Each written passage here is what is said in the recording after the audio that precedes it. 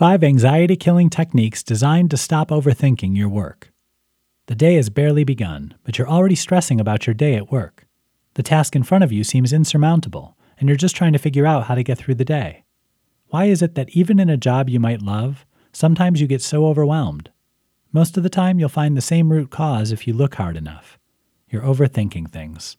Sadly, this kind of hyperfocus has a way of creating a massive anxiety and can even stall you out from getting anything done at all.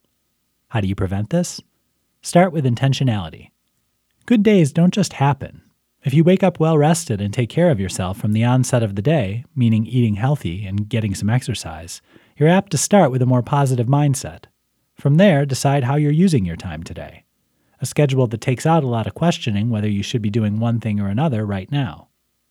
Set a limit. Speaking of scheduling, keeping on task and giving yourself less time to overthink starts with your timer.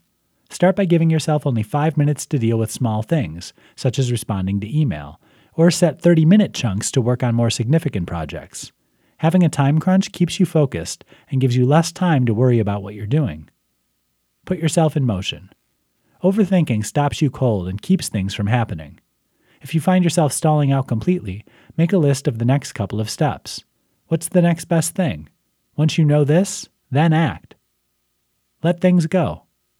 Some overthinking is just stressing about things you can't control. Remember, some things aren't up to you. Rather than worrying endlessly about whether or not your boss likes you, or over whether someone will respond to your email, take a step back. Remind yourself there's nothing you can do about this situation right now, and focus instead on something you can control. Look for the disaster. Overthinking likes to pick at you, naming all the ways things can go wrong. Usually these thoughts are very inflated and not reflective of reality. Ask yourself instead, what's the worst thing that can really happen in this situation? Now try asking yourself, what are the best positive outcomes instead? Which would you rather focus on? The key here is to redirect your thoughts anytime you find yourself overthinking. Don't let your thinking get away from you. A good day at work can still happen.